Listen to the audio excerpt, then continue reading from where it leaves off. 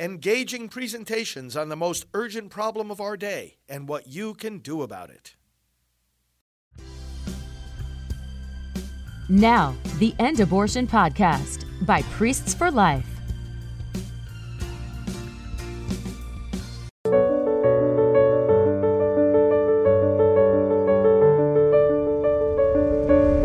Hello friends, pro-life leader Frank Pavone here, Director of Priests for Life. Welcome to our time of prayer and scripture reading. Leave your comments in the comments section, your prayer requests that is, and we'll all pray for one another as we delve into God's Word. Let's put ourselves in His presence now and ask His grace. In the name of the Father, and of the Son, and of the Holy Spirit, amen. Lord, your Word teaches us to pray with perseverance, because we know that prayer is an aspect of our relationship with you. Lord God, we ask you now for all the needs that all your people have. Show us your continued love for us in your answering of our prayers. Show us your continued faithfulness to us in your meeting of our needs. You're giving us wisdom and guidance where we have to make decisions. You're giving us consolation in the midst of sorrow and courage in the midst of battles that we have to engage in. Bless us, Lord, with strength of faith and hope and of love as we continue our journey to you. We repent of our sins, we forgive those who have sinned against us, and we recommit ourselves to living and spreading your word, into which we now once again look, asking for your gift of understanding and faithfulness. We pray through Christ our Lord. Amen. So let's look at this reading from the Gospel of Luke, chapter 11. Jesus said to his disciples, "Suppose one of you has a friend, to whom he goes at midnight and says, 'Friend, lend me 3 loaves of bread, for a friend of mine has arrived at my house from a journey, and I have nothing to offer him.' And he says in reply from within, 'Do not bother me. The door has already been locked, and my children and I are already in bed. I cannot get up to give you anything.'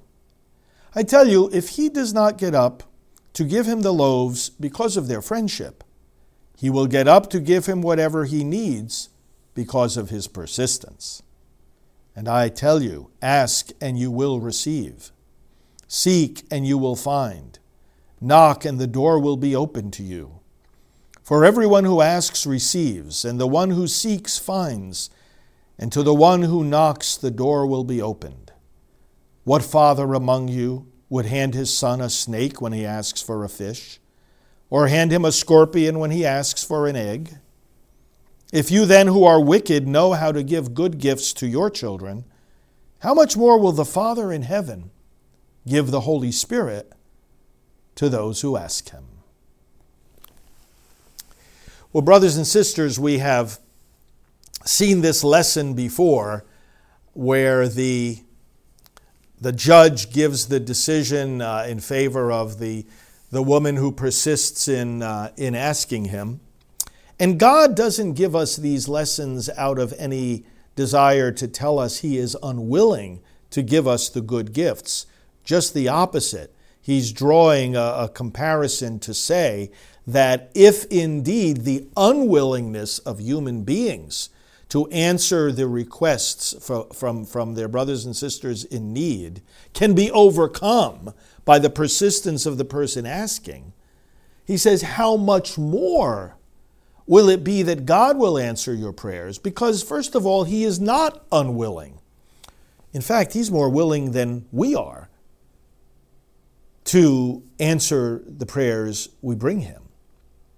He's more willing than we are to give us what is truly good. You notice in Luke's gospel has a special emphasis on the Holy Spirit because in his version of this teaching, which we find elsewhere also in the Gospels, instead of saying, how much more will the Heavenly Father give good things to those who ask, Luke mentions the greatest of good things. How much more will the Father give the Holy Spirit? God isn't just interested in giving us things. He wants to give us himself Because the Holy Spirit is God in all his fullness, in all his power, in all his knowledge, in all his divinity, co-equal to the Father and the Son. So God is saying, the reason you can have confidence in me as the one who answers your prayers is that I'm giving you myself. You think about it. God is infinite. God contains everything that is good. He's the source of all that is good. And anything we know as good is only a dim reflection of how good it is in God. So when God says he'll give you the Holy Spirit, it is, as reflected in so many other passages, that he will make his dwelling with us. Or as St. Paul says, if God did not spare his own Son, how is it that he will not give us all other things besides? That's the confidence. The confidence we have in God is not because he's some kind of it's not because prayer is some kind of magic. It's not because he's some kind of vending machine. Put the right amount into this slot, hit this button, and what you chose will come out. That's not what it is. It's about a relationship. And that's what he's saying here by saying God will give the Holy Spirit to those who ask him. He already gave his Son. It's God entering into a relationship with us, a covenant relationship. I will be your God. You will be my people. Now, a covenant relationship doesn't put the two parties on an equal par. By no means. Nobody is equal to God. But it does put them in a loving relationship. God will take care of his people. His people will be faithful to him and spread his name among the nations to his glory. And that's the context in which we ask and receive. Because a lot of people are confused by this when he says, ask and you will receive. Everyone who asks receives. We experience the opposite sometimes. We ask, but we don't receive. And again, that's because God isn't to be seen as a vending machine. If the vending machine says, put $1 here into this slot and then you will get this candy bar, and it doesn't come out, then there's something wrong with the vending machine. If we ask God for something and we don't receive that specific thing, it's not that there's something wrong with this promise or wrong with God. It's that we're not understanding the relationship here. When you ask, you always receive, because the asking is part of that loving union with God. The specific thing you're asking for, God may have reasons that we don't understand why that either has to be delayed or sometimes denied, because we don't know with perfection what is good for us. And the Lord does not ignore that request. He gives us what he knows better is good for us. This is where the trust has to come in, and sometimes we realize that later. How many times does somebody say, oh, I'm glad God didn't answer that prayer that I had that time because I'm much wiser now. I know better what to ask for. Ask for the things that lead to your holiness. Ask for a greater faith, greater hope, greater love. Ask for ways to better serve others. If we're always asking for things that simply are for our own pleasure or benefit or riches, well, not all of that is always going to be what's best for us at that moment. You are wicked, but you know how to give good things to your children, he says. Look at your Father. He's going to give you everything that is good. Let's pray to him now.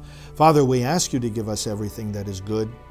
Look kindly upon the petitions of those who have expressed their needs to you or who hold them in the silence of their hearts. Lord, in a particular way, we pray for an end to abortion in our land, and we pray for victory in Ohio, where the voting has already begun on this monumentally destructive amendment to their constitution that would impose a fake right to abortion. Stop that effort, Lord God. Stop that intrusion of child killing into our midst. Stop such efforts all across our land. Bring us to a culture of life. And we pray now as the Lord has taught us. Our Father, who art in heaven, hallowed be thy name. Thy kingdom come, thy will be done on earth as it is in heaven. Give us this day our daily bread, and forgive us our trespasses, as we forgive those who trespass against us. And lead us not into temptation, but deliver us from evil. For thine is the kingdom, and the power, and the glory, forever and ever. Amen. Let's pray to our Heavenly Mother. Hail Mary, full of grace, the Lord is with thee. Blessed art thou among women, and blessed is the fruit of thy womb, Jesus. Holy Mary, Mother of God, pray for us sinners, now and at the hour of our death. Amen. Glory be to the Father, and to the Son, and to the Holy Spirit, as it was in the beginning, is now, and will be forever. Amen. Well, thanks, friends, for praying with me, for delving into the Word of Life. Join me again tomorrow and invite others to come in on this program so that we can indeed reach even more people with the Word of Life. Talk to you soon. This has been the End Abortion Podcast. To learn more, to help end abortion, and to connect with us on social media, visit endabortion.net.